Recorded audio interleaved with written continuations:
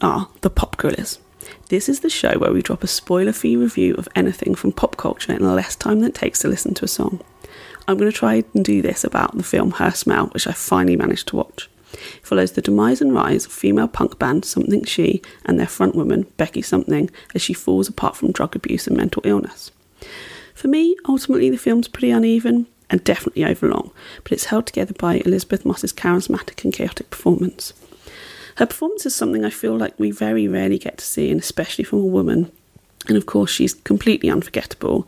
The character's wild and volcanic, at times terrifying, and Moss gives it her absolute all. Her Smell is a film that I think we'd usually see fronted by a man, and he'd be held up as some sort of creative genius rather than focusing on their flaws. But this film does not shy away from that. Becky is messy, complicated. She might be a genius, but ultimately she's destructive to those around her. There are a few moments which are supposed to show that she's, a musical genius, but they don't quite work for me. The moments where she's falling apart are unenjoyable, but they are a lot more compelling and they feel more real. There's also potentially something here for me about postnatal depression, intertwined with Becky's substance abuse and inability to shut off her brain. I can't help but wonder if the vital signs of postnatal depression were missed by those around her. It feels like she's flailing and unable to fully connect with her young daughter, who she clearly loves but she can't focus on. As with anything, this could be played that she's a selfish mother, but Her Smell doesn't do things like that. It isn't simple, and much like real life, it's not easy to untangle everything that's happening to Becky. The score in particular of the film adds to this absolutely intense, chaotic feeling, or that things aren't quite right in Becky's head. In fact, maybe the score is actually what is happening in Becky's head. For me, this erred on the side of slightly annoying rather than intrusive and pointless like the music in Birdman, which I do not have time to complain about now. But it feels like it's a completely deliberate choice, and I can't deny that it adds to the effectiveness and tension of the scenes where Becky's falling apart. There are some solid performances from Dan Stevens as Becky's ex and father of her child, Virginia Madsen as her mother, Where Have You Been, Virginia? I Miss You from My Screen, but most notably from Becky's best friends and bandmates, especially from Gail Rankin as Becky's loyal and exasperated drummer, who has a less flashy role, but I feel she brings some nice steadiness and calmness every time she's on the screen. There's a much quieter second half that releases some tension from the previous hour. A more straightforward film might have shown us the years of Becky's recovery, but Her Smell skips this and allows us to focus more on the female friendships of Something She and the other women entwined with them. In fact, for me, one of the best aspects is the lack of a sexual romantic relationship in the film. It could have been shoehorned into a different or lesser film, and I finished the film feeling it's a story about relationships between women and the unique dynamics of female friendship. So, to sum up, as oddly disconnected as I sometimes felt from the film, Moss's performance drew me back at the end, and I felt myself being unexpectedly emotionally invested. It actually brought a few tears to my eyes, though this days that seems pretty normal, as I've cried at Raya and the Last Dragon twice. If you like unrelenting tension of good times and uncut gems and want to see a powerhouse performance from Elizabeth Moss, then seek out Her Smell. And make sure you subscribe, because you never know when the Pop Gorillas will strike next.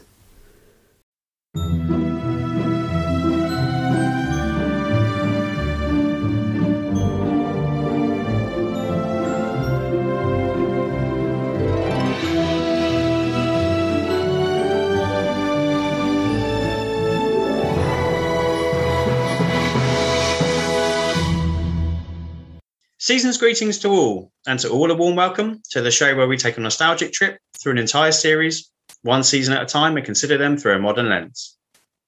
I'm one of your hosts, Jack, alongside my international friend and co-host, Tony Farina. This is TV we admired when it first aired, and this is the podcast where we assess whether it stands the test of time. Welcome back to the Hellmouth, everyone, for binging Buffy. So, where do we go from here? Where do we go from here? Where do we go from here? Considering the recent news, we have to comment on the show's creator and the controversy surrounding his deplorable actions as reported. In fact, before starting, Tony and I discussed whether we should even carry on with our look back at the series, but ultimately decided that because it takes much more than one man to make a show, especially one that was such a milestone in its day as Buffy, that it shouldn't take one man to break a show too. Nobody could put it better than the embodiment of Buffy, Sarah Michelle Gellar herself. While I'm proud to have my name associated with Buffy Summers, I don't want to be forever associated with the name Joss Whedon. We stand with all those who have suffered abuse. And welcome. Very, very great job. Every time. I love it. Goosebumps every time. Goosebumps. So welcome to the UPN years, everybody. So in America, there were only 3 networks. And then there was a 4th network, Fox. And everyone was like, oh, that was a thing. So then two little chippy startups, the WB and UPN both existed. And so the UPN got the rights to Buffy from the WB after season 5. And now we're in the UPN. They sold 22 episodes. So no matter what happened, these were getting released. And so we will have a discussion, I think, this week, this month, and next month when we do season 7, and then our wrap up when Rhea shows up on our wrap up episode to determine if that was a great choice. But for now, we're just going to focus on season 6. And the summary of season 6 is there really isn't a big bad worth noting, which is maybe problematic. We'll get into that, but it's Buffy comes back from the dead. There's that's it really. Buffy reconciling her life for 22 episodes while Giles leaves, and there's death of a beloved character, beloved to me anyway. Definitely beloved. Yeah. I know. We'll talk about that too. We've got lots to say. There's lots. This may be our most negative episode. I feel like we may already everybody can recognize that season 6 is going to end up ranked 7th as far as the best list that we do at the end. It's going to be tight between that and season 1, I think. Yeah, it is. Well, and when we get to that episode, I have arguments for both. So we'll see. See how we go. So that's where we're at, everybody. There's some Giles isn't in this season very much, and whether that's a good or a bad thing, it's probably not good. Allison Hannigan gets a bigger chance to shine, but she could have anyway. So it is what it is. So here we go. Welcome back to season 6 on the Hellmouth. What are your memories of season 6, my friend? Not that strong. I think, obviously it was just excited that it was coming back. And I don't remember being massively disappointed at the time. I think, it was just Buffy fever, wasn't it? It could have been over, but actually we've got more. I remember thinking that they did a good job of trying to actually further a couple of characters this season.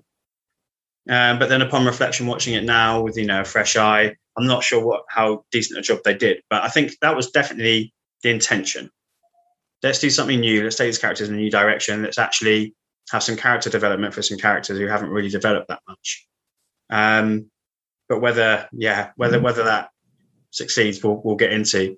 But I think the Giles thing is a massive problem that is never resolved. Not this season anyway. And then obviously he comes back in season 7. So it's resolved because they realized they needed Giles. Yeah. Well, and they tried so desperately to explain away that Willow could be the Giles, but even Willow knew Willow can't be the Giles. And and I don't know. I'll be a bad host here and acknowledge I didn't do a ton of digging because the internet is full of rumors and stuff. So why he was out, whether it was his choice, whether it was a different gig, sometimes that happens. Your show is going to get canceled. He's a West End level actor. He's always in demand for things. He's amazing. He does musical theater. So it's like, it could just be, he's like, look, the show was over. I took another job. So, I don't know. Do you have a definitive answer what the reason was? I don't. I remember reading, and again, I don't know how much this is true, that the BBC were developing like a Ripper spin-off show that was going to be kind of Doctor Who, but Giles, where he was going to be in the UK and was dealing with like magic-based problems, and which would have been awesome. I would have watched the hell out of that.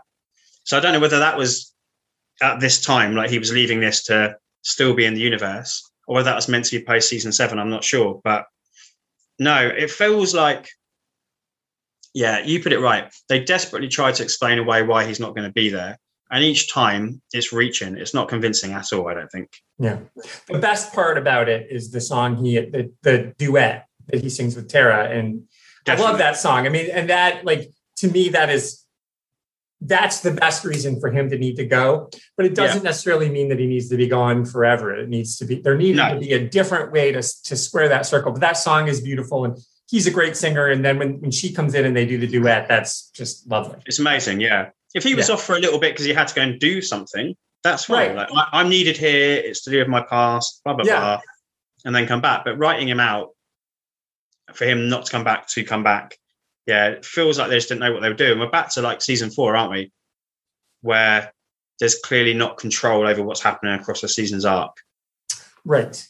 And it's more troublesome because season 2 and 3 are so tight. Season 5 was so great. So to be like, then to be reminded, you're right, to go back to season 4. And they do, I think season 7 is going to stand up better than everybody thinks it does. You've got obviously the great performance by Nathan Fillion there. And but I think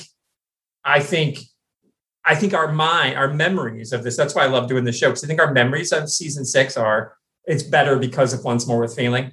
And then agreed. Yeah. And Hush season 4 is better because of Hush. But you're like, well, those are 2 of the best episodes of all time, but they're enough, like that's what's anchoring it along. It's like you're the band who puts out an album a year with 1 hit on it and 9 janky tracks. But that 1 hit is enough to sell 500,000 records, so you get to keep going out. And that's what this season feels like. It's literally a musical episode. It's like, this is our 1-hit wonder. Although I think there's a couple of good episodes here. So it is pretty interesting. But that'll be our transition to favorite and best. I think we know what best is, but I think favorite will be interesting.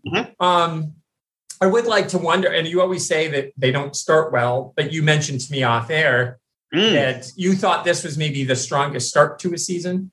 I think up until this point, and I can't really remember. I remember how season 7 starts, but not how it stands up standard-wise. Yeah. This is the strongest start to a season ever, I think, actually. I think so. The first, 3 episodes are all decent. And actually, episode 3 is on my, good list. Yeah. On my kind of top picks list.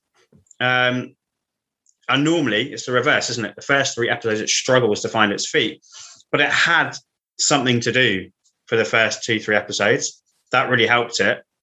And then it starts wandering off in really weird, random directions that, we'll get into that I do not enjoy. Yeah, there's our bad list is going to be long before we get to worse. I think the ones we dislike, it's hard to pick just my least favorite. So I think we probably have a couple of, because I think the worst is the worst, without a doubt. But so let's do our best, our favorite before we get to best. So which one is your favorite and what's on your good list? So my favorite is my best. There's one here for me, which is the obvious one. If you want to lead on favorite, please go. Yeah.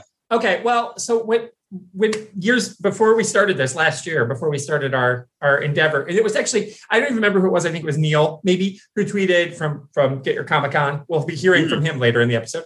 I think it was Neil. He tweeted something like, "What's your favorite Buffy episode?" And I said, at the time, my brain told me 100% that without a doubt, it was going to be Normal Again. I had this love affair for Normal Again. So I went into season 6 saying it's going to be my favorite. It is not. It is top 3. I still think it's brilliant. My brain told me the whole thing was in the asylum, that we didn't cut back and forth. Yeah. And so I retconned it myself. So upon second viewing, I'm like, it's still brilliant. It would have been better if it had all been in there. If the whole cast was only at the beginning and the end, and we let Sarah do her amazing acting job, and you get, Christine back, and there was a lot of good. So I think the goodwill that those scenes of her in the asylum. It's up there for me, to be fair. I like, it's got a little plus on my notes. It's in my top 5. I like all that stuff you mentioned, the asylum stuff, the acting, having Joyce, having Christine back is amazing. It feels like a sister episode to Earshot. Yeah, right. It does. So I absolutely love. But this has the fundamental flaw for me that it just doesn't work timeline. My brain just says no. It hits a certain point, and my brain says no, that doesn't work. In terms of Joyce's reaction to Buffy announcing she's the Slayer in end of season 2. Yep. It does. Right. Why doesn't she say, I always knew. We've had this before. So my brain just doesn't let me get past that point. Yeah, it's right. And realizing that I had fixed it in my head. So my favorite is Tabula Rasa because that is this silly little show on this upstart network. And now it's on a new upstart network to say, look at this talent. And to follow up Once More with Feeling with this brilliant performance. So we've just shown you this brilliant, musical theater. Now look at the comedy. It is so funny. I like it when Amber Benson gets a chance to act, which she doesn't always. That's the thing. We don't know that because this is the first thing most people have seen her in. So they think that's just her, like the stuttering. Yeah. So you realize, that's all been an act. So I think Tabula Rasa it moves the story along. It gets us to Tara's unfortunate ending, but I just thought the performances were great. It was so funny. Randy Giles, anytime you can get Spike and Giles badgering each other, it's always good. So to me, hindsight now, without a doubt, favorite episode of season 6, without a doubt. Again, it's another one that's in the list for me for top 5. It's that thing that we keep talking about when actors get to do something different. They get to bring a different layer. They get so when Angel gets to be Angelus and Spike gets to be Bad William. Spike and William. Yeah, absolutely. So here we get everyone getting a turn. Yeah. Nicholas Brennan's best performance of the entire series. Yeah, agreed. Absolutely. Yeah. I think I wrote actually just scanning my notes now. Yeah. Genuinely funny episode. Even Xander in brackets. Yeah. So definitely. It's the first time he's not doing anything that's too creepy or like through that 2021 lens that is bothering us. It's got cool moments like Giles fighting a Ray Harryhausen skeleton, which is just awesome. Randy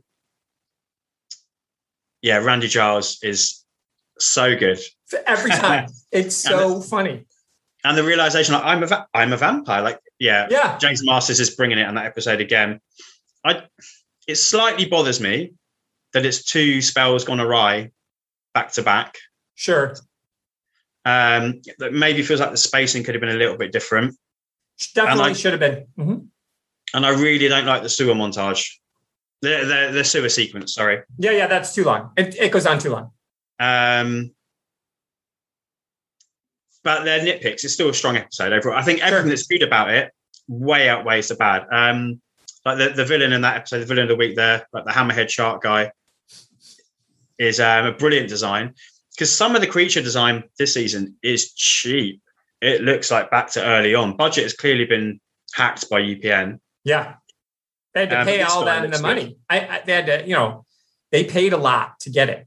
They overpaid to get the series. So then they were like, oh shit. Right. You guys did a musical. Like I go back to one of my the CW, which is what these 2 networks merged to become the CW. Mm-hmm.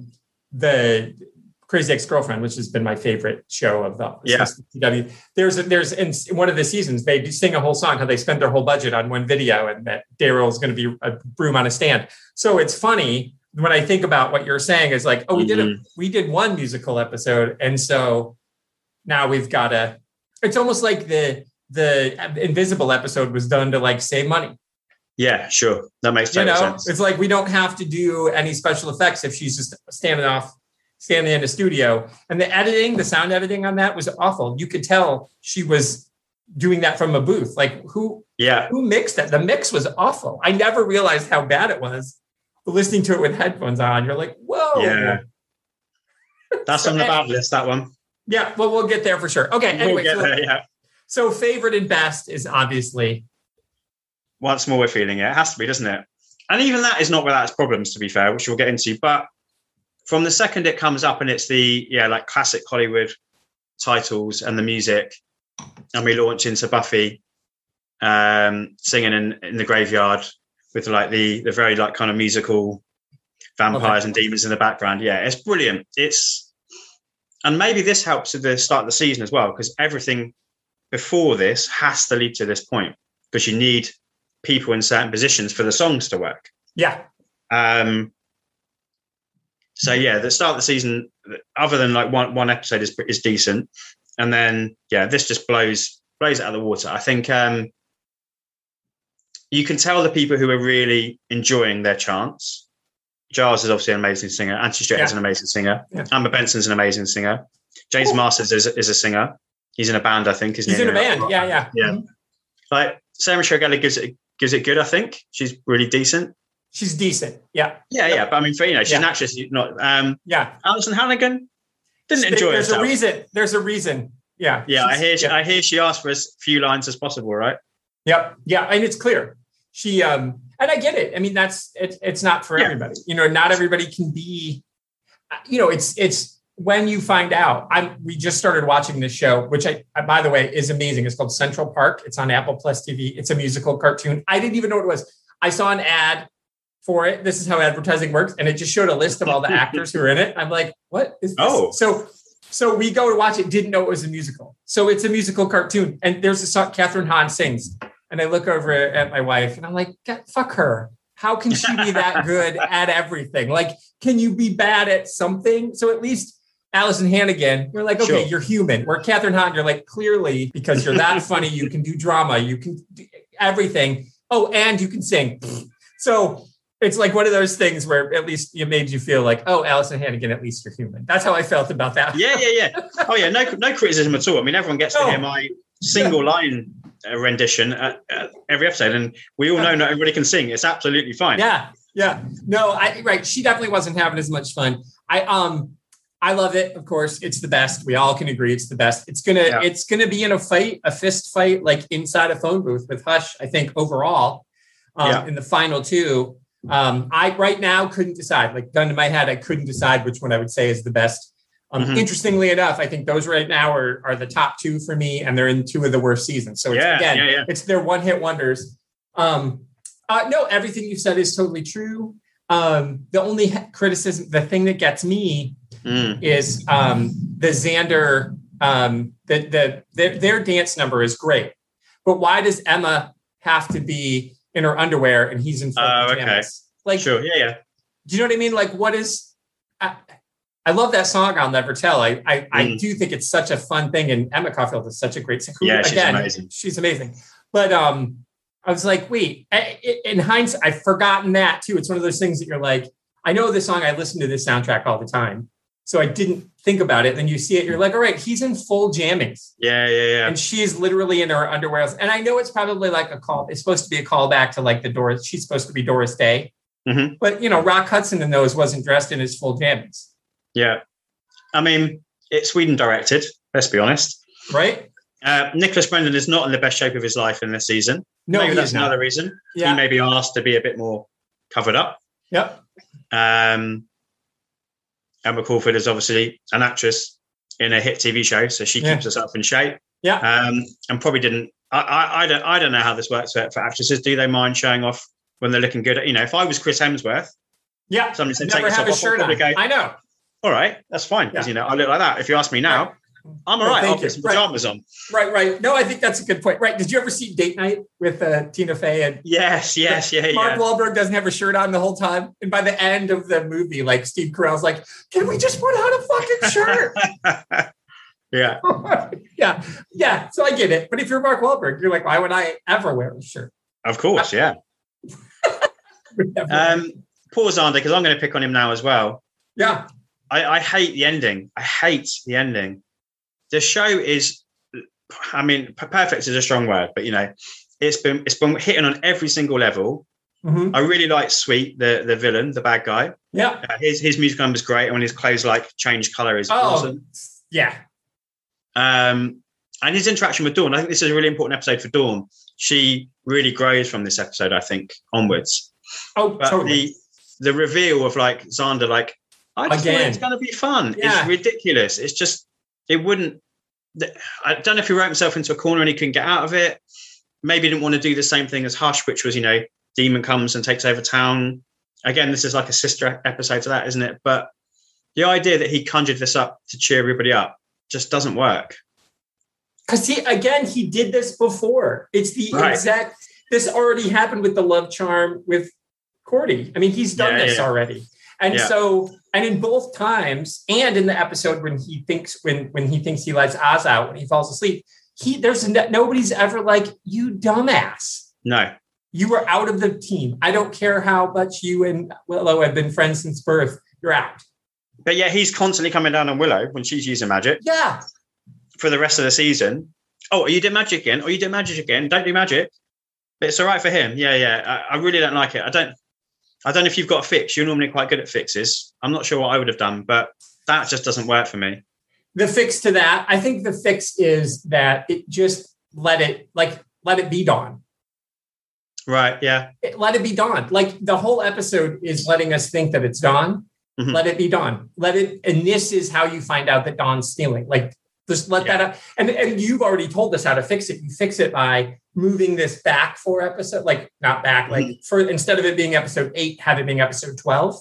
Yeah. So you do those other crappy ones in between. Because, and that's, again, because Tabula Rosa's so good, maybe you could do Tabula Rosa first, have that happen, do a few other episodes, then drop this one in so that then the reveal with Dawn's kleptomania. But again, if you're trying to get Giles out of the show, you got to do it. So again, it could just be writing. But to me, that's the answer. You just push it back to mid-season and then it's just Dawn. And that would make sense because you would make the setup would be it's Willow. Because we already have seen Willow do the Tabula Rasa thing. It went wrong. Yeah. Now we realize, it's not. So the whole setup is it's Willow. And then the reveal is it's Dawn. So I think there's the solution maybe because they're setting you up to make you think it's Dawn. They are. And then there's an episode later on. I was just trying to scroll and find it. I couldn't remember which one it was. Where maybe it's when Dawn is caught out for stealing. I can't remember. It's when they're locked in the house and they can't get out. Right, because of the vengeance demon. Yep. Yeah. And then there's a scene in Dawn's bedroom where she's like being a bit kind of bratty and teenager. And there's a little kind of almost a little hint that Xander's covered for her. Well, I've never read it that way anyway. I've never seen it that way anyway in the show. Yeah. And then when I was reading about the episode afterwards, there's this theory that this moment could be a hint that in Once More We're Feeling, Xander was covering for Dawn so she doesn't get in trouble with Buffy. Which I'm not sure still really works, but is an interesting thought. I'll take it as a thought experiment. I disagree with it, but it's interesting. I will. It could be, but I don't think so. I think it was Xander. And the reason I think it was Xander because the whole, and then they have to have the, homophobic joke. Like, you've come so far. He's like, do I have to go be your queen? And he's like, I'm like, okay, listen, you're a demon, first of all. So what does gender mean to you? And then that, like, you still have to throw a gay joke in. What is it? Like, there's a gay couple over there. Like, there's already the funny gay joke where they're like trying to not talk in front of Dawn about Willow and Tara having sex. And the way that the editing for the song is. At the end. So that's really great. So I'm like, good job, show. And then you're like, oh, well, it's that typical dude douchebaggery that it's like, it's okay to watch 2 women make out, but like 2 dudes that's like, there's gay and then there's lesbians, and lesbians are interested in straight dudes. No, they aren't. So let's quit pretending. And so that's what it feels even more lecherous that it's like, you have a whole song that ends with Willow and Tara having sex, and then Xander's still afraid of gay at the end. As you said, it's not even gay because it's interspecies. It's demon and human. Yeah. Right. And he's already into a demon, so it would have worked. Yeah, right. Good point. Yeah. What would you say is your favorite song from the episode? Ooh, okay. Well, that's tough. That's so tough. It is tough. Yeah. And let me rest in peace. Let me rest in peace. Let me get some sleep. Let me take my love and bury it in a hole 6 foot deep. I can lay my body down, but I can't find my sweet release.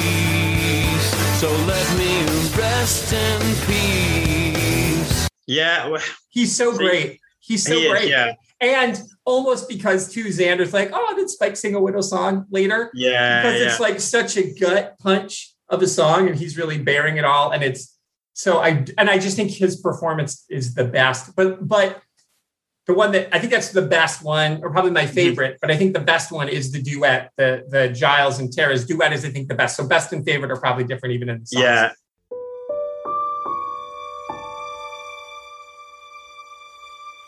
I'm under your spell.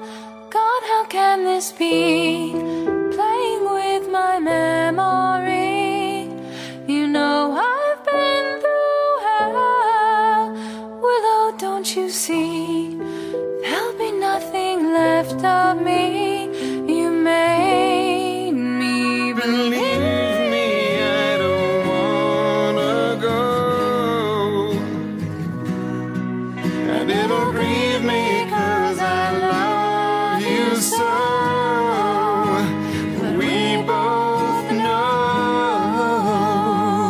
Wish I could say the right words that it was to lead you through this but I must do Wish I could play I can't the father to this disgust we're done, but I just wish I could stay.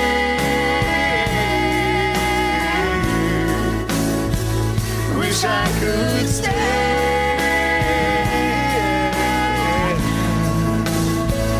Wish I could stay.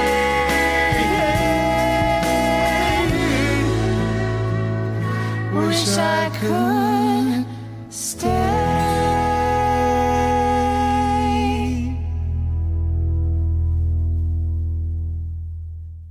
And that's brilliantly filmed as well. The cinematography between with Emma Benson, with Tara in the foreground and Giles in the background coming to shot is beautiful.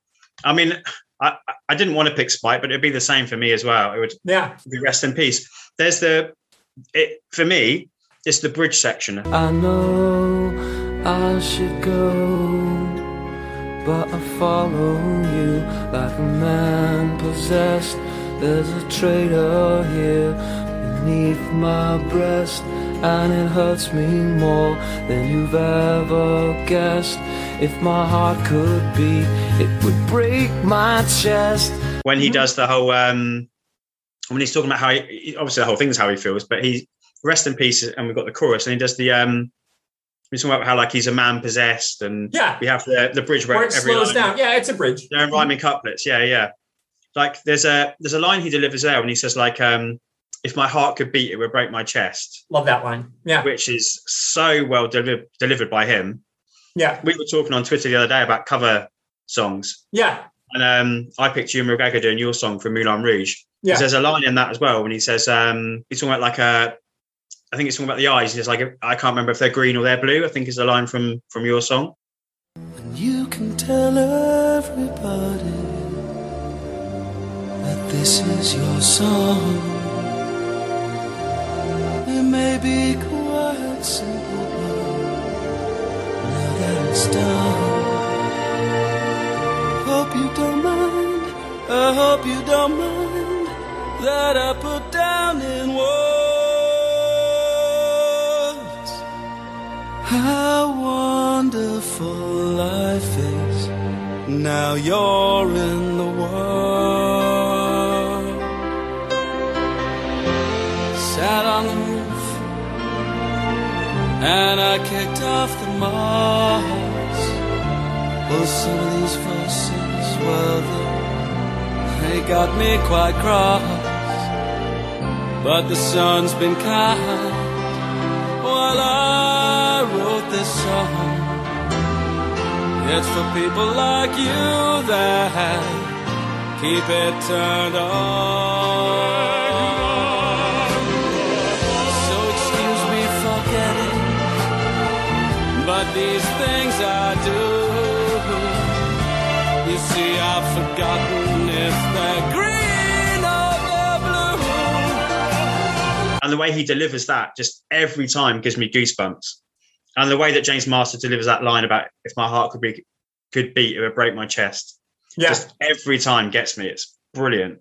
Yeah, it is. It is. Yeah, there's no doubt. Yeah, but I think that's my favorite. I think best is the other one. Because again, they're and that line, that song moves the rest of the season forward more than any of the other songs. Like when Buffy at the end, when she tells them she was in heaven, and that's important to what happened previous. But that song, if is so big, and again, their voices are great and they match. They are really they harmonize well, and it's good.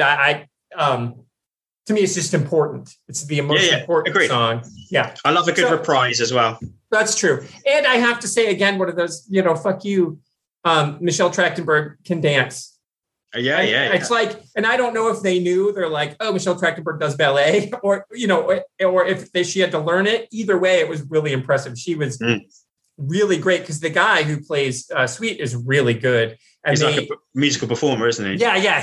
That's his jam for sure. But she keeps pace. She really does. And she switches, because she does the ballet dance first, and then she has to do the other dancing with him. So I was really impressed with her. And as we said last month, I think she's really talented. I think, and and you said as a character, she moves forward, but I think Michelle Trachtenberg's performance, and I think that's why that one you're talking about where they're trapped in the house, she's reverting back to super bratty Dawn. I don't like that. I think that's a step back for the character and for the actor, because she probably read that script and was like, I don't want to do the throat scream anymore.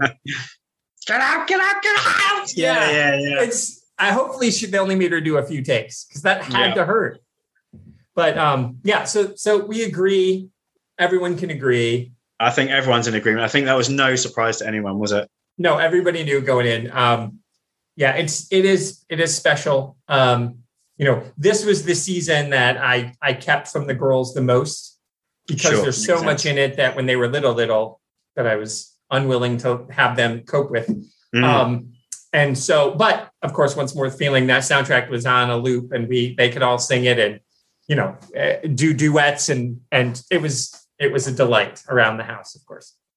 So, and this is a time I'll tell everybody that after they saw Once More Feeling, one of the things that we did was as a family, and I'm sure I have these somewhere, we actually tried to write lyrics to the Nerf Herder song, Buffy, the theme song. So it's like that original thing. We had the three of us tried to, my two girls, because we blended. So it was just us at the time.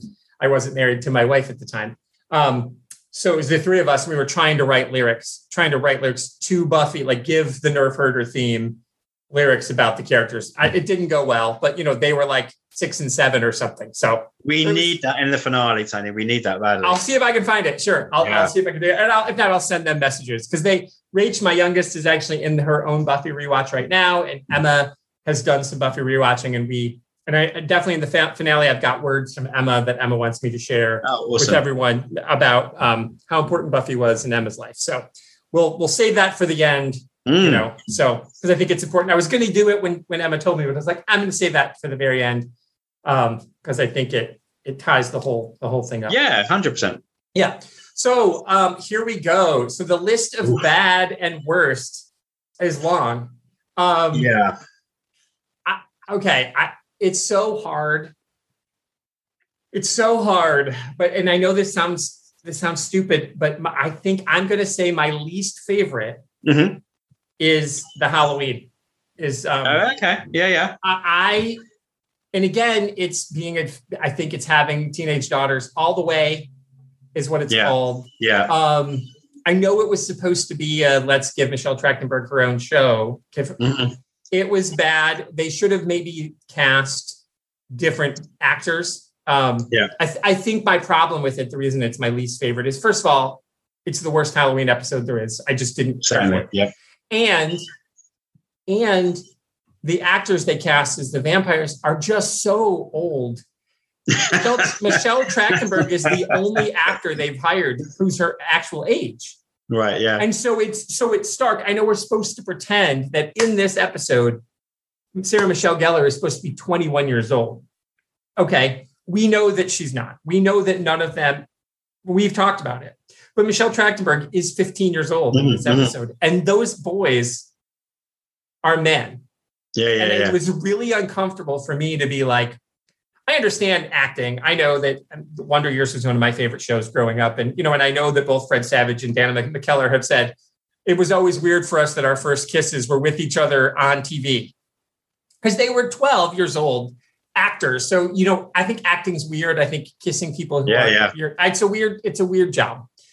Okay. So that all notwithstanding, but you're asking a 15-year-old, like, it's not like a peck. There's like lingering, uncomfortable makeout sessions with a guy who's clearly at least 20, if not older. And the whole episode was just stupid. So it bugged me. It is my least favorite. It was a tough call because there's some other shitty ones, but that's my least favorite. It escaped my bottom. So I sort of do top 5 and bottom 5. So it sort of escaped my bottom 5, but yeah, there's loads and loads of problems. That first and foremost, everything you've just spoken about, which is really well put. I mean, it's little nitpicky things for me. Like, Dawn and Janice, I think, is the other girl, the friend. Yeah. They're touching, they're physical, they're kissing vampires. Yeah. Why aren't they recoiling? Why does Dawn not go, hang on, you have no body temperature? Yeah, I know. She would know. You're a vampire. Yeah. It's stupid. So stupid. There's 2 things I think that save it for me. Yeah. There's Charlie's Anya on skates, which is really cool at the start of the episode in the shop when it's all kind of poppy and fun. Yeah, yeah. And there's the explanation of why Giles cleans his glasses, which Love is that. Quite possibly the best line in the entirety of this series. When Buffy goes, oh my God, that's why it's amazing. It's so well delivered. And he's like, no. And then he starts cleaning them. It's brilliant. No, I agree. I agree. And honestly, Emma Caulfield is so good. It was almost like, well, that's enough to save it. But it wasn't for me. It was just, no, it was fair. Too much. It was just too much. And so, well, that's my worst. So you've got a bottom 5. So let's hear them. You rank them 5 to 5 being your 5th to least favorite. And then we'll talk about your least favorite. Yeah. I'm not sure they're in I'm not sure they're in order. Like my worst, my least favorite. I think my worst is probably within my least favorite list, but sure. I don't like Flooded. So that's early on episode 4. Yeah. Buffy's got a leak in the basement. I don't care. I know it was supposed to be like, there was potential in Flooded because of Anya's whole thing. Like, you should charge people to be the Slayer. Like, I'm like, oh, well, over on Angel, like you've got this thing about Angel investigations. It's like, oh, well, you could do something with that, but they didn't, and they could have. And I thought that was clever. That was a clever way to write around how do you be the Slayer and make money. Yeah. But they wasted it with, and that I talk about the bad character designs. Yes. Yeah. Agreed. And there's lots of hints for the future that come on, but it's the start of, and we'll get into this when we talk about the 2021 lens of, Buffy faces real world issues. And that is not what I come to this show for. Right. And that is what drags this whole season down for me. And I know, and we've had people that we love and we like and we talk about all the time and who've engaged with us all the way through this process who like that about this season. Yeah. And good for them. I don't. It really drags it down for me. Yeah. They're right in their own opinion. They're not really, they're wrong. I don't like Gone either. That's very poor. Funnily enough, the trio appear in that one, just as they do in Flooded. Shocking, huh? Let's see what okay.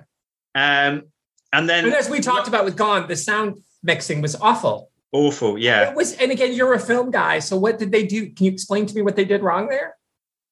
Why does she sound like she's in a recording studio? Like I think they're just not matching. Yeah, it's a bit like when when you watch older movies and the lighting isn't right because obviously you're in a studio and you're filming on set. Okay, yeah.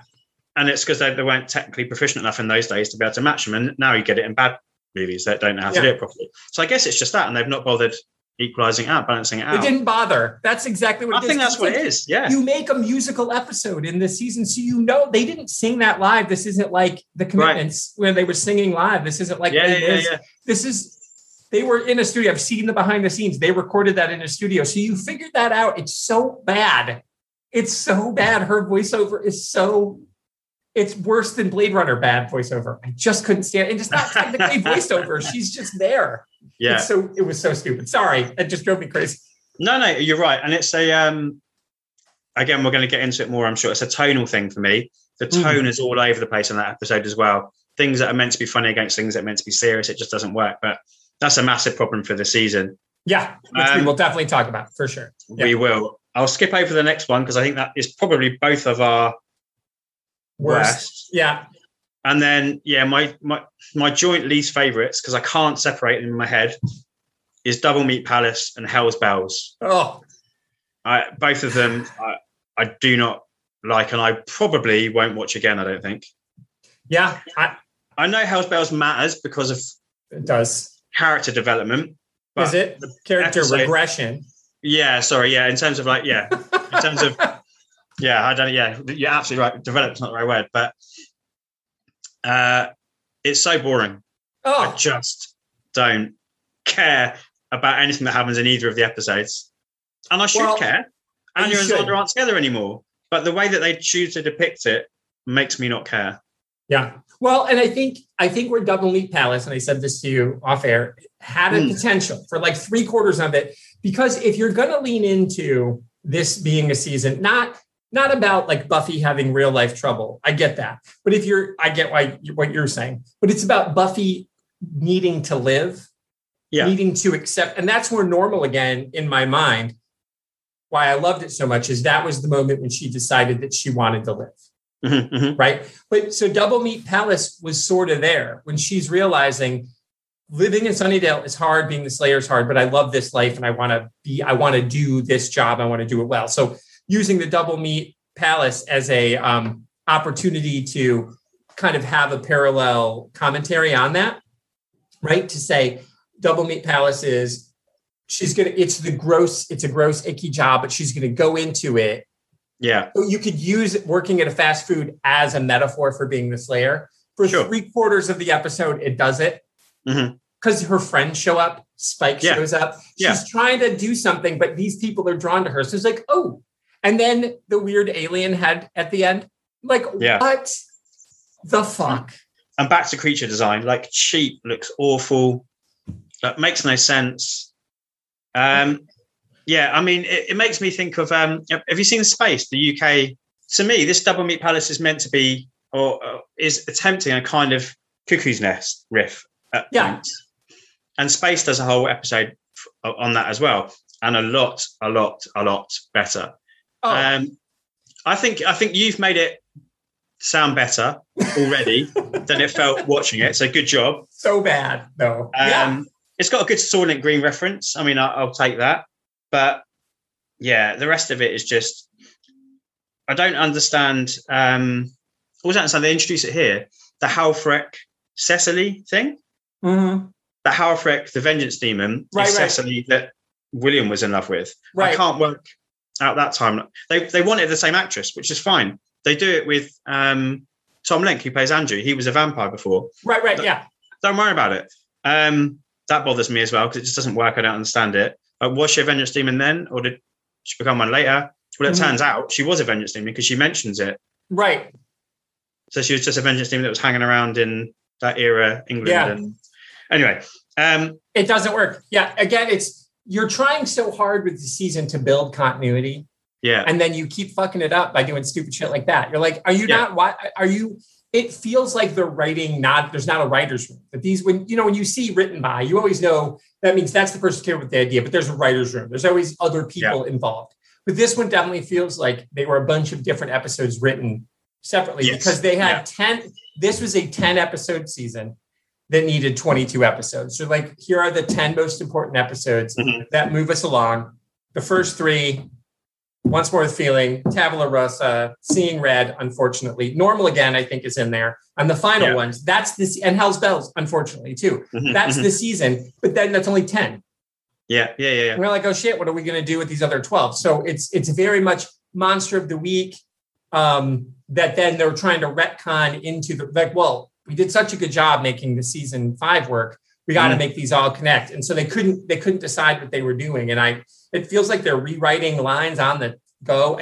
I'm sure. Yeah.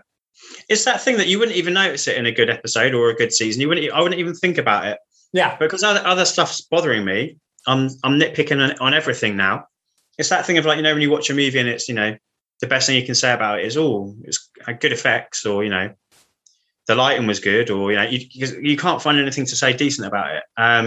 So yeah, I'm nitpicking, and Hell's Bells it just falls into that category of what I don't like about this season. Like, I don't want everyday shit. I don't want soap opera shit. I want Buffy fighting supernatural beings as a metaphor for life. This is no metaphor for life. This is just in your face. But there's no metaphors in this season. It's just life at this point is shit. Right. Particularly if you continue to make bad decisions, which they all do in this season, which I know we all do at certain points in our life as well. But yeah, it's just, for me, it's not what Buffy is about. And so back to this nitpicky thing, like Spike comes to the wedding, it's broad daylight, he's got a date. It was raining. Oh, come on. Listen. That's what saves Angel early on is cloud cover. Yeah, all right, yeah. So I'm reaching. There were some clouds. He just kept dodging wherever the clouds. Yeah, that's right. Yeah. So bad. But again, I wouldn't even thought about it. I'm sure there's hundreds of times when Spike and Angel have been caught in daylight that we could nitpick. But because it's this episode, because it's this season, I'm noticing these things that bother me. I also really hate, and this isn't just Buffy, but I hate when you have these kind of episodes when you have to have a big gathering of people and we cast extras. Who the hell are all these people? We've never seen them before. Like, I just don't believe that they're random aunts and uncles of Xander's. No, right. I buy all the demons for Anya. That's of course. Fine. It's all the humans that bother me. Of course, yeah. I totally agree. And it's silly because they went out of their way in Gingerbread to have Mrs. Rosenberg. You're telling me she wouldn't come? Right. She wouldn't be at Xander's wedding. Mrs. Rosenberg would be. Come on.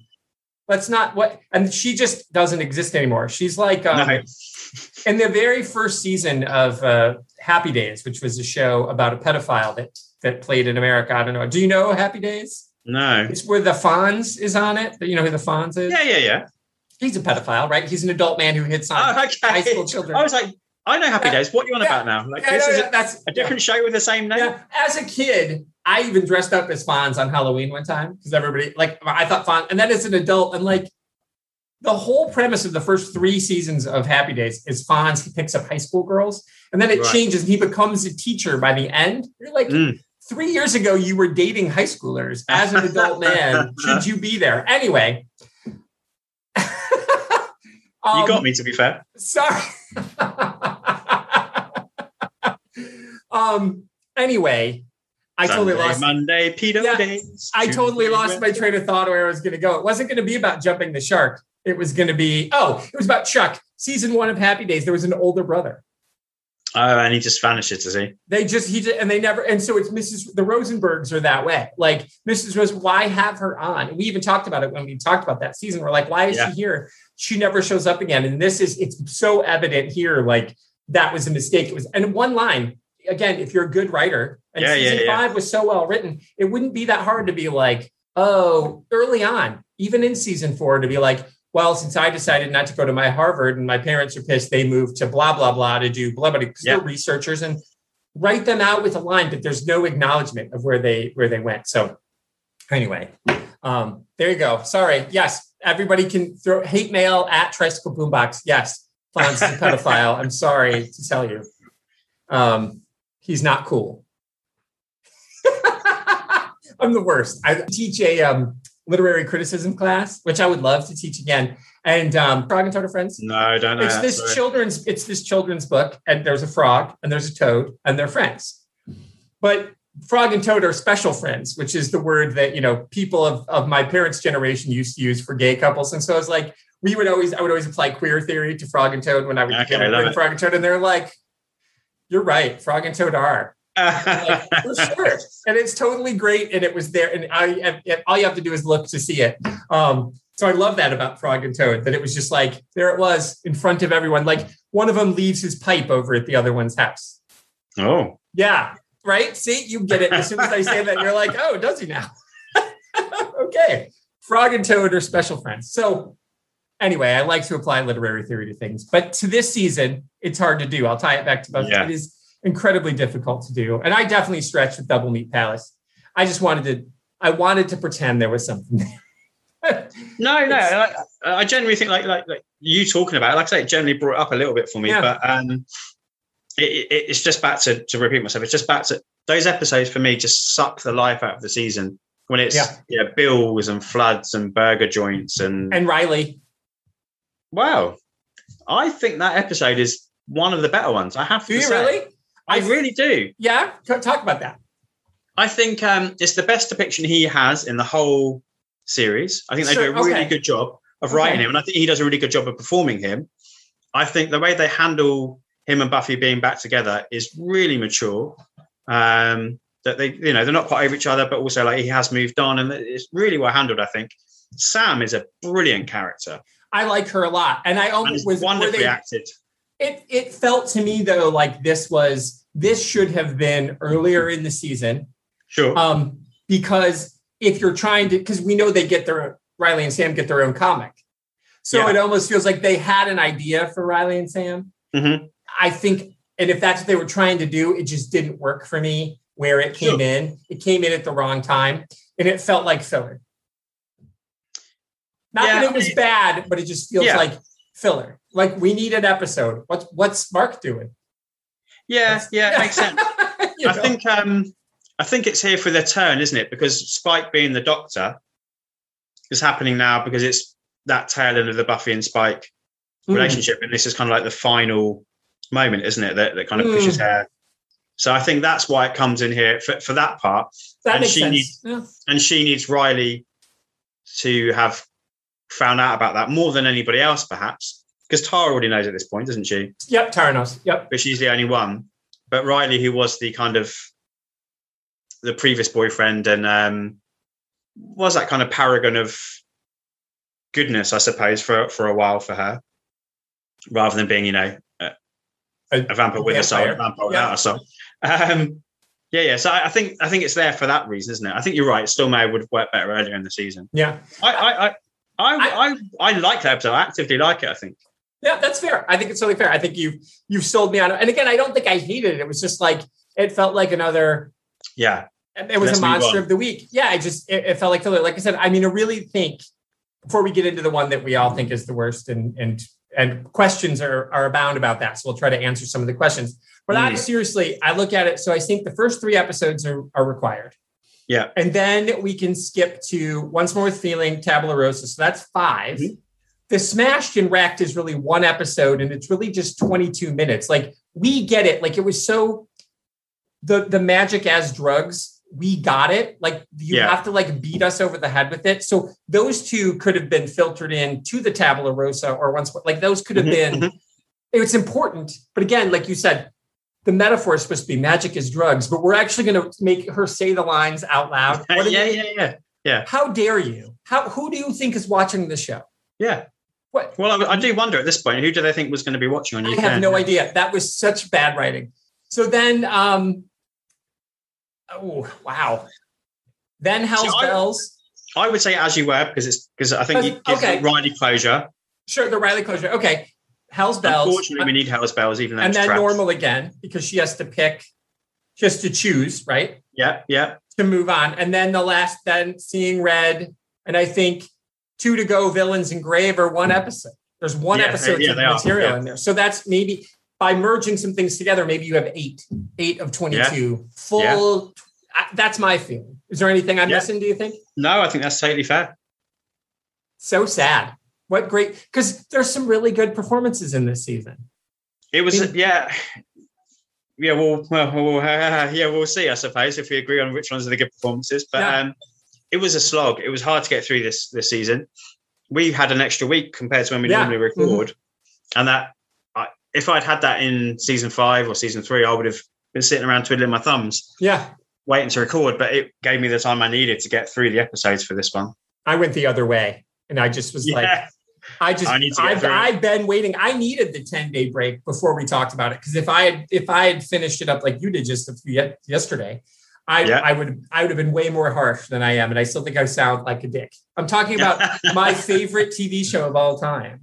Yeah, of all time, like. is my favorite Agreed. TV show of all time, and so I'm saying this from a place of love. Me too.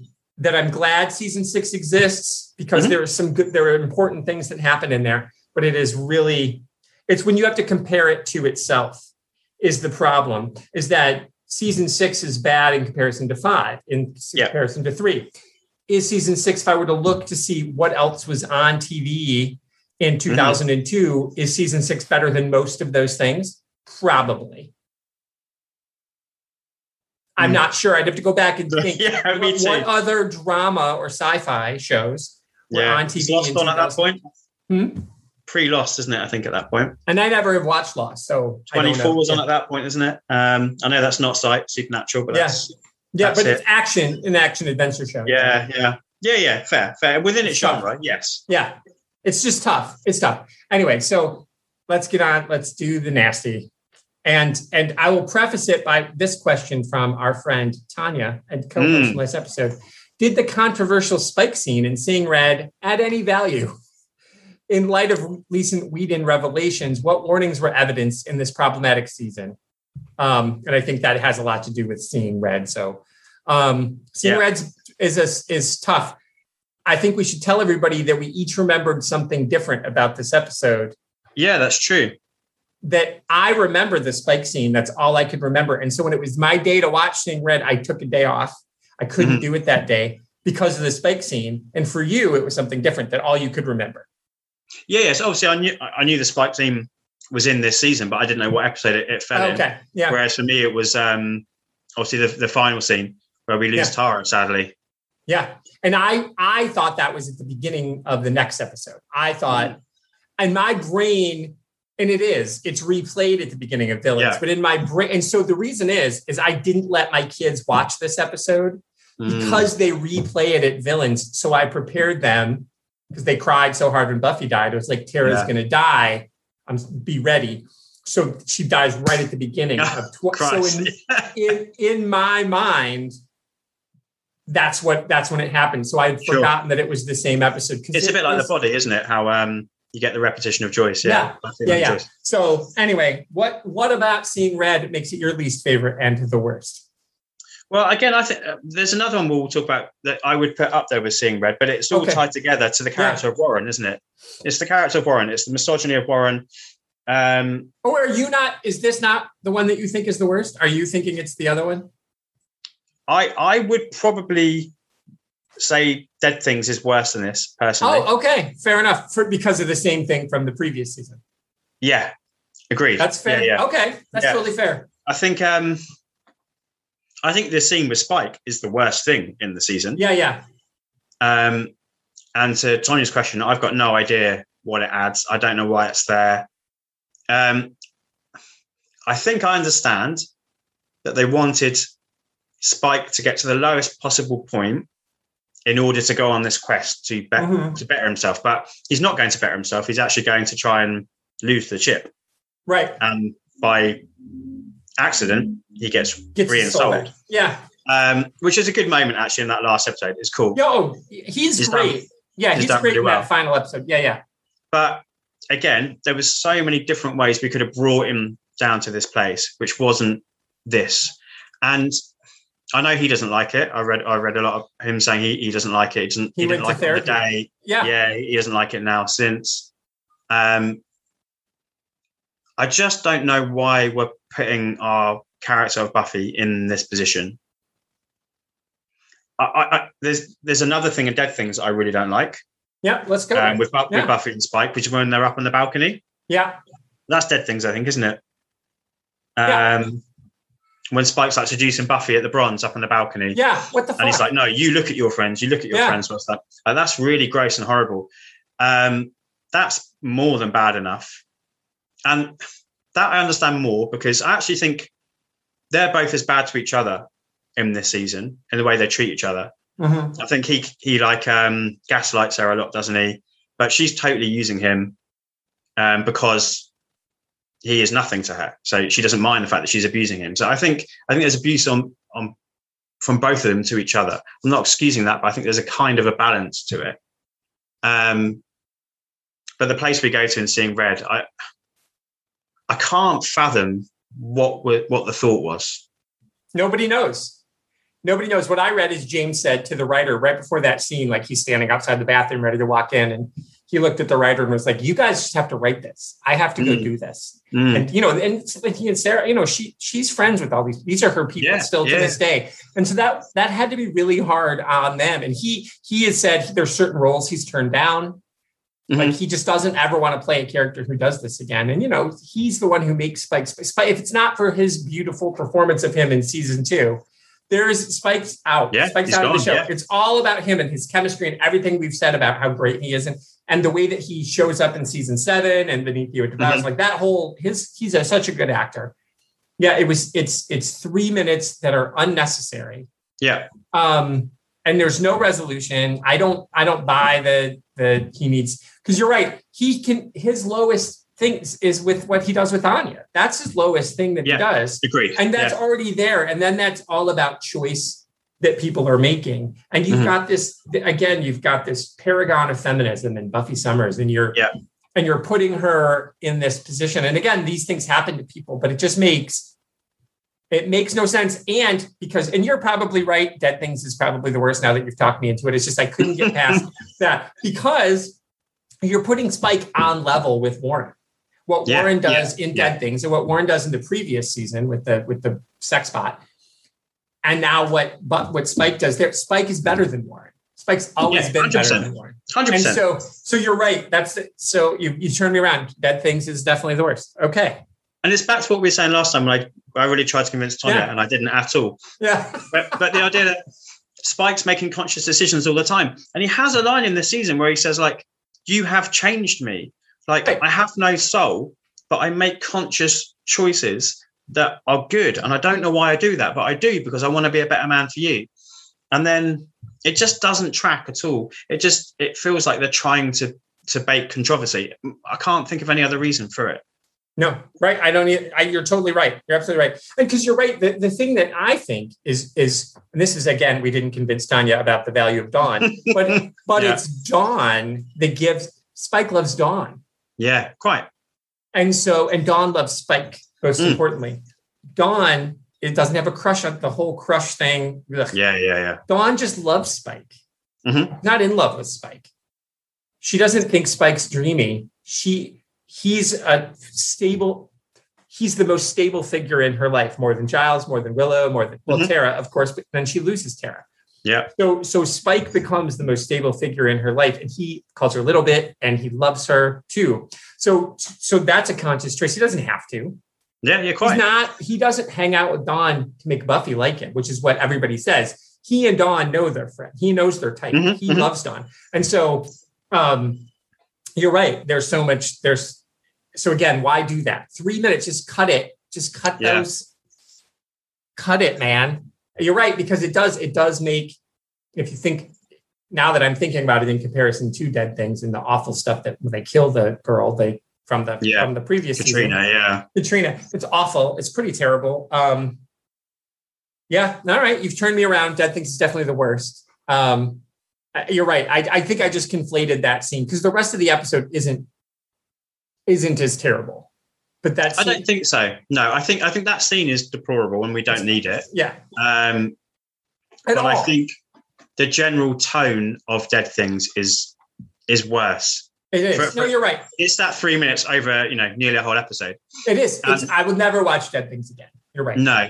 And taps into, like, I really don't like the soap opera-y, everyday problems part. But I mentioned it already, but I really don't like the tone of this season. It just doesn't sit right. And that is from moment one with the trio. Yep. Andrew and Jonathan are clownish comedy characters. And they're silly and they pretend they want to be evil. And they never do. And that's why we can redeem Andrew in season 7. And I think we do. And I think that works well. Despite I don't like that. I mean, spoilers, everybody. I don't like that Anya dies to save him. I never am okay with that. Fine. And I don't like that he kills Jonathan either in season 7. But as a character, there's a path where he can be redeemed.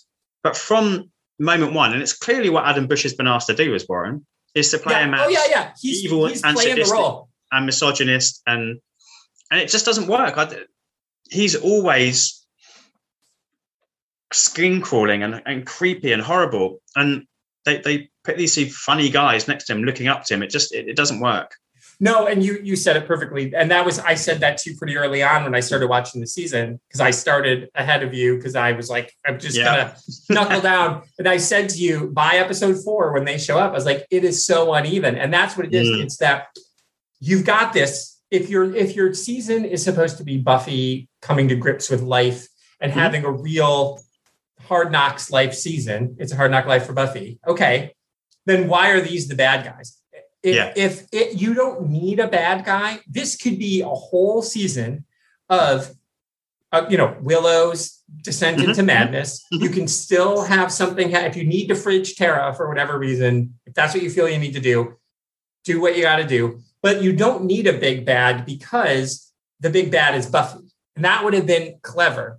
But you put, like you said, because, and again, we know all 3 actors are pretty good. Like, Danny Strong in particular, I've always said since the beginning, I think he's great as Jonathan. I think he's given it his all. And because he's a writer, it must have really been painful for him to be like, what? And maybe this is why he went on to start writing, because he's like, this is a mess. And there needs to be, I need to clean this shit up. And he went on and wrote for Gilmore Girls. So it's not like he can't write. I mean, he knows what dialogue is. And he wrote the Hunger Games movies and The Butler. I mean, he can do anything. And so it must have been painful for him to be like, whew, are you reading this script? Because it's all over the place. And you're like, how does Double Meat Palace, which is kind of lighthearted and silly, then Dead Things is the next episode? Like, what are you doing? What are you trying to do? It's icky. Oh, those as a pair is something quite, you did it as a pair as well. I did. It was oof. Yeah. And then Older and Far Away, which isn't bad. Clem, I love Clem. And there's a lot of good in that episode, but it's like, it almost, I think people think that episode's probably better than it is because it comes after. It's just fine. It's a middling episode. It's fine. I realize people love Clem and you keep bringing Clem back. It's smart. It's a smart choice to continue to bring him back.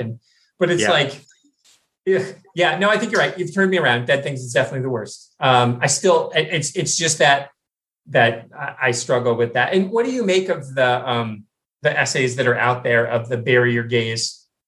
Because it's not like Willow isn't gay anymore, but the argument being that they kill off Tara because Amber Benson looks like Amber Benson. Do you think that's true? Do you know what? I'd never thought about it, if I'm honest, because I'm a straight white middle-aged man, so I guess these things don't occur to me until my sister mentioned it doing the Nevers. Yeah. And it was like a light bulb moment. I was like, oh my God, yeah, of course, that makes total sense. She doesn't fit into the body mold of what was expected. And then you look at who Willow then ends up dating later on. Yeah. And who does fit into that. That makes sense. It's not something I've heard of really, if I'm honest, but it's something I'd be interested in reading about now I know what it is. Yeah, there's a lot out there on it. And it's one of those things too, because I love her. Like my youngest, Tara was always her favorite character. Always loved Tara. And as soon as she showed up, she just loved her and wanted, and I did too. I think Amber Benson's character, her acting is great. She's quite a writer herself. She went on and wrote a bunch of stuff, and she actually wrote the Willow and Tara comic. That's right. Yeah. Yeah. And she wrote some stuff with Christopher Golden, who did a lot of the novelizations of the Buffy books. And he did the Pretty Maids All in a Row, the Spike and Drew book, which is fucking awesome. I love that book. But so she's really talented. And I just think I understand. I don't know. I just think she was done dirty. And I think she feels the same, doesn't she? I think she does. She's the Fred of Buffy, which I know is a weird thing to say because Fred comes later in Angel, but she's the character who is brought into a series and really makes a character their own and almost becomes the most interesting character within the show. And that's totally the case with Fred. It is with Fred, and we'll get into her in Angel, but she is easily the best character in that series. Yeah. Other than a character who comes in season 5. Right. We kind of know who that is already. Yeah. And I think Giles is a massive loss this season, but so is Tara. For the episodes that she is out, there's a massive hole that she's left as well. And it's almost like she's snuck into that position. You don't really realise how important she is to the dynamic of the group until she's not there. I guess it's that classic thing. You don't know what you've got till it's gone. But when she's out, because her and Willow are broken up, you really miss her. You do. And it is sad. And it's like when you watch the opening credits, she's the one episode where she dies. She's in the opening credits, but she's in every opening credits. She's blowing pixie dust right in her face. Yeah. And I love that whomever, because, that's always a different group, whoever puts the opening credits together, they obviously recognize she's important. And she, again, I think Amber Benson was done dirty as an actor. And again, I love Emma Caulfield, but why is she a series regular?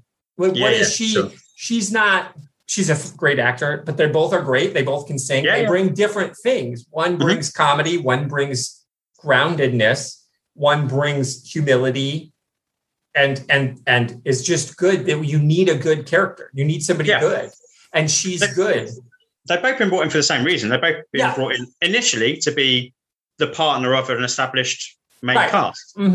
So why is one elevated to regular and one not? It's very interesting, actually. Yeah, it's really disappointing, really. But anyway, so we all agree that's sad, and I heard Rhea say that, and I totally agree with her. But I don't know. I just feel like Amber Benson was done dirty. I think Tara was done dirty. I can never say it enough. It's again. I understand that's a Whedon thing. And one of my favorite young adult writers, Scott Westerfeld, he doesn't mind. He'll kill a character, and that's okay. If there's a good reason, I don't think there's a good reason here.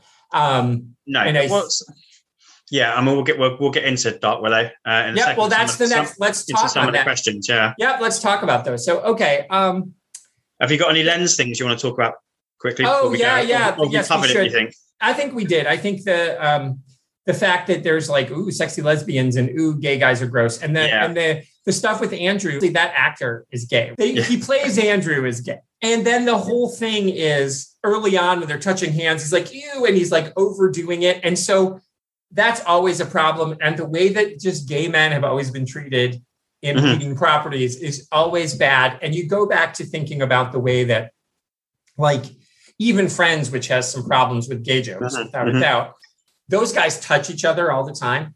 Yeah. And so while there's some gay, like I don't like Friends through a 2020 lens has lots of problems with that, with gay jokes. But the three actors were never told to not touch each other like real friends would. And so, but there's none of that in this show. There's no male, like Buffy and Willow will cuddle, and everybody cuddles with Dawn, and everybody cuddled with Joyce. You know what I mean? Like Joyce was everybody's mom. And so, but there's never anything more than a bro hug. And that is, to me, that's a problem. Yeah, it's something else I haven't thought of, but I totally agree with you. Yeah, interesting. Yeah. Is there anything else that you had on your 2021 lens? Sorry. Yeah, I think we say like we're going to do that, but we just always do it. That's why we've done it within. I think particularly this episode we've done it within because there are so many all the way through. I think. No, I think we've spoken about the cheapness of some of it. I think because I've been harping on about the tonal issues and the soap operiness of it, I think we've covered it all. Yeah. Okay. Well, let's get on to this. So do you want to start with, let's start with Spider Dan. Spider Dan says, is this the best X-Men Dark Phoenix adaptation? He's so clever, isn't he? He is. What do you think? I would agree if we're talking about live action. Yeah. Of course, we've got the awesome X-Men, the animated series, which is basically a live action comic version, isn't it? Motion comic version. But again, it's something I hadn't thought of before. Me neither. But I loved it. We know how influenced Whedon is by X-Men. Of course. As we've been discussing week by week when we've been doing the Nevers. Right. And we know that he wrote for the X-Men as well. And that, he had a whole run. He had a couple-year run there. Yeah. Yeah, which, we don't want to praise him too much, but was really good. I think I really enjoyed that run. And we know that Kitty Pryde is a massive character for him, and that influenced a lot of his writing in terms of how he depicted Buffy and other female characters. So it makes total sense that was a pull that I'd never made. I didn't either. Before. So bravo, Spider Dan. Yeah. You magnificent bastard, you. So Tanya says the parallels between Vampire Willow and Dark Willow, and then she did the board now. Yeah. What I didn't think about that. I mean, obviously there's a lot of parallels there, but I kind of think that Vampire Willow is different than Dark Willow in that all of the vampires have some humanity where until Giles gives it to her, Dark Willow doesn't have any. Yeah, I think. Do you want to tie this into Ria's question, because she thinks about it as well, didn't she? Mm-hmm. And I think the two of them are on there. I mean, I'm not a fan of Dark Willow. Yeah, and I'm not a fan of Alison Hannigan's performance as Dark Willow either. If I'm brutally honest, I think it's beyond her. Yeah, I think she's a talented comedy actress. I think as Vamp Willow, that is a comedy role. Yeah, mm-hmm. Yeah. Dark Willow is a dramatic performance, and I'm not sure if I'm honest, she's up to the task. She's playing a difficult role, which is always hard for anyone playing kind of a telekinetic character. I'm going to stand and put my hands out, and it's hard to do. I look like I'm trapped in a box. I'm a mime. Yeah, I'm in a background dancer in Madonna's Vogue video. What am I doing? Yeah. Right? Yeah. I always feel sorry for those actors, but some people manage to do enough with their presence to make it feel. I'm not sure she does, and the lines she's given are not great. The makeup design she's given is awful. Awful. It looks like somebody's literally drawn on her head with a pen. Yep. But she's probably done it herself just before she's come on camera. Yeah. But I love Alison Hannigan. I think she's great as well, and we've discussed it lots of times on how good she is. But I'm not sure she quite pulls us off, if I'm honest. And I think that makes sense why this character doesn't come back as a live action performance again next season. We see a different interpretation later on, but I think they probably realised it too. I know you're a bigger fan, so I don't know if you agree. I'm a fan. No, I'm a fan. I just think I agree with everything that you said. That I think there's some good stuff that she does in here. But and she goes on to do. She cut her teeth in comedy. She did this. She's always been funny, subtly funny on this. How I Met Your Mother, she's funny. She's the host of Penn and Teller's magic show. She's funny. She's charming and lovely and funny, and that's who she is. I mean, and so I agree. I don't like Willow. I think again, this whole season they were like, I don't know how to do anything. This is like the most we don't know how to write for women on a show about women season. It makes no sense. It's so weird. It is. Yeah. It falls apart. And your sister says Buffy stops being the protagonist in her own show, which I think we've discussed that it doesn't work. Yeah, it's just poorly plotted, isn't it? I mean, we don't repeat ourselves, but that's what it is, isn't it? It's it's poor in concept, it's poor in design, and it's poorly executed, if I'm honest. Yeah. In general. Yeah, I agree. Because her last question was, we could spend all day breaking down its misogyny through a 2021 lens, but what can be done when watching shows that are so overly misogynistic to learn and facilitate a discussion? And I think, first of all, getting women, and there was a lot of episodes written by women, but I don't think they were in charge. Yeah, and I think it can be done. I think Paul Feig's Bridesmaids, the Heat, his muse is Melissa McCarthy, right? He's like, I see what you are, and I'm going to give you what you are, and I'm going to let you do things. And so I think Paul Feig's Ghostbusters was great. I thought Bridesmaids was great. I loved The Heat. So I think it's not to say you can't have men that do things about women, but I think the men need to think about them and talk to them. And I feel like if anyone had asked any of these actors, what do you think of this? They would have all been like, nah. Mm-hmm. But, we're under contract to do season 6, so this is what it is. Sure. I think that's my answer. That makes sense. Yeah. And I think, you look at The Nevers, which had its problems, and we were quite critical each time we looked at a different episode, but that's a show about women with women writers. Yeah. In the press with a female showrunner, but was another Whedon property at the end of the day, but definitely got the characterization better in that, and got the relationships in women better. And you look at the arc that is within that show for your main female characters, particularly for as she becomes known, Zephyr. That's handled much better. Oh, absolutely. Either Buffy or Willow are in this series. Yeah, none of the women. And again, none of the women come out of this season in good shape, and and again, not everything has to be sunshine and roses. But I mean, it's a show about vampires. But it's just like you kill Tara, You ruin, you destroy Willow. You turn Anya back into a demon because the only thing she gets left at the altar. I mean, he is totally punching above his weight, dude. Yeah, right. Demon or not, you slept with that soulless monster. That line was so stupid. That is one of the dumbest lines ever. I'm like, demon. Angel. Yeah. Are you looking at what James Masters looks like? Because he is handsome and I know. And then you're like, huh. Yeah, he's got a lot of Bowie going on. You're like, what are we talking about? Yeah. So it's just, it was really bad. And it's just bad. It is the worst season for women. And I understand they try to make up for it with season 7 with the We Can All Be Slayers. And I'm okay. I think, and we'll see. I think in my mind, again, season 7 is way better.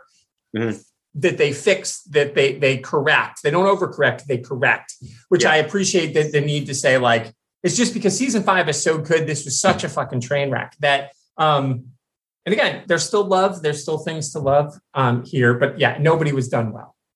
No, I mean, I completely agree. I guess we could argue Dawn maybe, and her character's left in a really interesting place. In that final episode where it's like Buffy is like, I want to show you the world. I'm going to let you take chances. And that little moment when she does the little roll and the sword chop, and she's like, I've been watching you, you know? Yeah.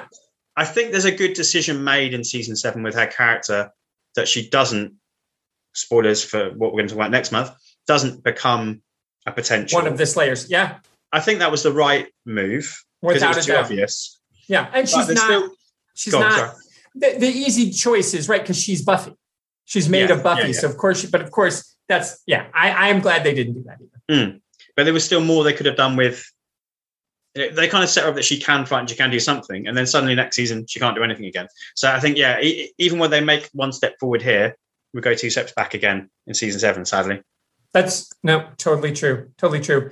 So our friend Neil from Get Your Comic-Con says, quite a few highlights for this season. I still enjoy both parts of the bargaining, which you've already said. Seeing the Scoobies trying and failing clip without Buffy, of course, once more feeling the Tara dance blooper. I don't get the Tara dance blooper. I've never noticed it, so I'm going to have to go back. Watch that episode again. Yeah.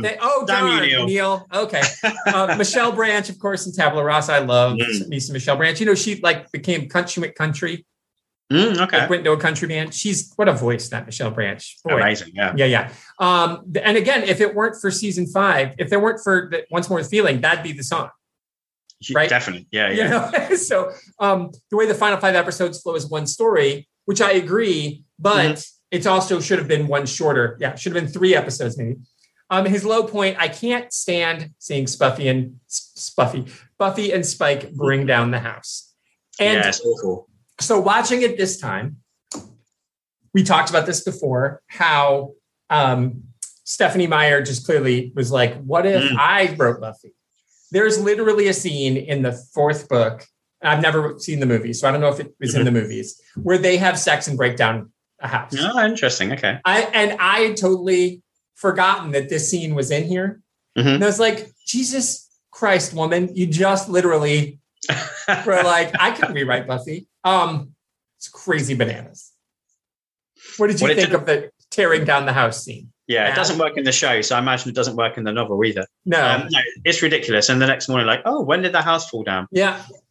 So dumb. Again, season 3, season 2, that would have been a metaphor. It wouldn't have been literal. Yeah. That's just, again, a sign of where we're at in terms of the show. Yeah. Right. And then I think if everyone just goes to us on Twitter and follows this link, because Neil and Rhea, I don't want to read the whole thing out. I copied a bunch of it. They have such a great conversation. They do. I thought I'd step back and let them carry on because we were going to talk about it. No, I stayed out of it. Yeah. So I don't want to take too much away from it, just to say 2 really smart people who love this series having a really great. This is, by the way, people, this is how the internet is supposed to work. I don't think Rhea and Neil know each other. I wouldn't have thought so, no. Right? And I don't know Neil other than through this. I listened to his show. Yeah, same. And Max writes for Get Your Comic-Con. So I know what Neil sounds like. I like his show a lot. He's a smart guy, but it's great to watch the internet and nerd culture come together. So go watch them have this glorious conversation about their own modern lens, like especially Rhea thinking about, as a child, as a teenager watching it, and now because she did say it feels weird that at 16 found season 6 the easiest to relate to, something about reaching an age where suddenly the curtain gets pulled back and absolutely nothing is as shiny or as easy as it was before. Love that, right? Yeah. There's just and then your sister, that was Neil says, and then your sister says she actually likes season 6 more as an adult, identifying with Buffy's depression and so it's like what a great conversation. So everybody should go and read what Rhea and Neil said, don't you think? I agree. Yeah, it was fantastic. I'm not doing it justice.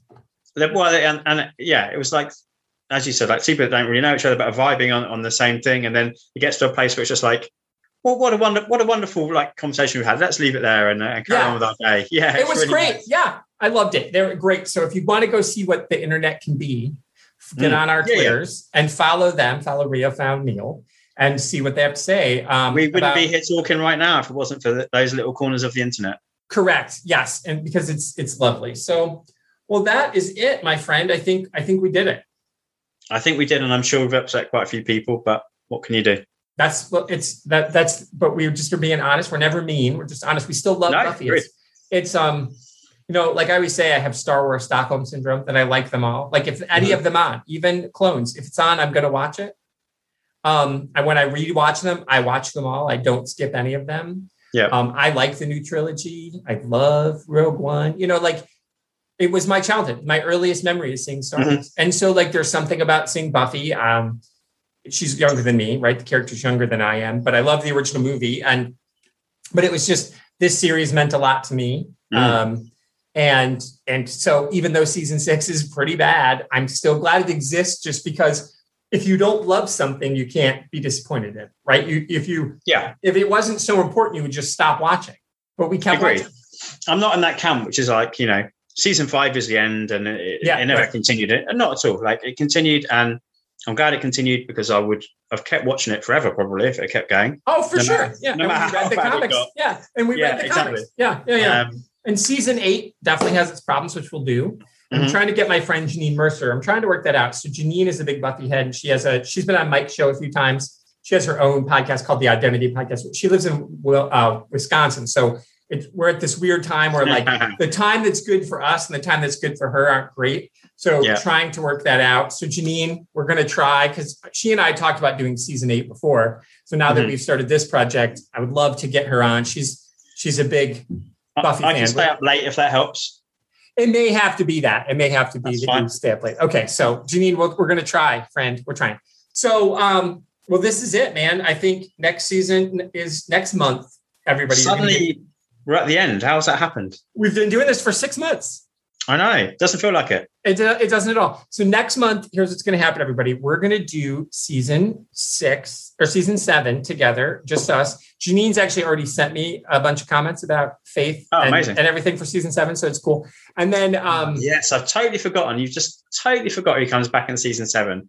Faith, that just made me so happy about the prospects of getting in season 7. She just thinks overjoyed. Faith is always... She has problems with the potentials and Faith and all that. So she's got some thoughts. Yeah, sure. Maybe I'll have her record it. I'll see if I can have her record it. Oh, and nice. We'll drop her voice in, because, she's got a podcast. She can do that for us. So, and then what we're going to do right after, the week after, Rhea's going to join us, and we're going to rank our favorite. We're going to rank our top 7 favorites, our least favorite, and then rank the seasons. And then if we have time, talk about the movie too. Yeah, that sounds great. I hope you've been keeping a record of what all our favorites were. I've got a list somewhere, but they're all recorded. We can go back and listen. But yeah, I've got a list somewhere. I've got this notebook that has. That's that organization thing that I don't have to worry about. I just turn up and talk. You do all the hard work. Yeah, it's all good. Yeah, see, I've got like different notes for different seasons. So, anywho, well, I need to go because I'm having Chinese food for dinner, everybody, tonight, and all nights when you're listening to this. It'll be Chinese night forever because I've recorded it. So where can everybody find us on the internet? I'm at Tricycle Boombox, and I'm on Comics in Motion. Where are you? I am Jack's Musings, and I'm on Comics in Motion too. What? That's crazy. People should follow. And I hear there's the new thing on Comics in Motion called Pop Gorillas. Yeah. Oh, what's that? I've never heard of it. I believe there's a Pop Gorilla at the beginning of this episode. Oh, there must have been somebody really smart that had something. It was somebody really smart whose name has been brought up a bunch. Doing a no spoiler review of an Elizabeth Moss film. Well, I mean, I can't wait to listen back to hear that now. Yeah. So it's you and me and Rhea, and we're going to, once we figure it out, we'll reach out to some other people. So we're doing spoiler-free reviews in less time than it takes to listen to a pop song. Yeah. It's good fun. I've It is fun. enjoyed the start. I have too. And it was just your idea, your blog. You would say it went, your blog, but out loud. Yeah. That's Well, your all it idea. is. Yeah. Well, it was you did the blog. All right. Tag, you're it. Yeah. You're the best. No, you are. All right. Well, I am. Yeah.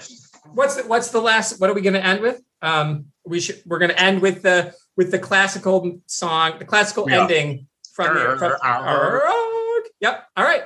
Thanks everybody. We'll see you next month. Take care.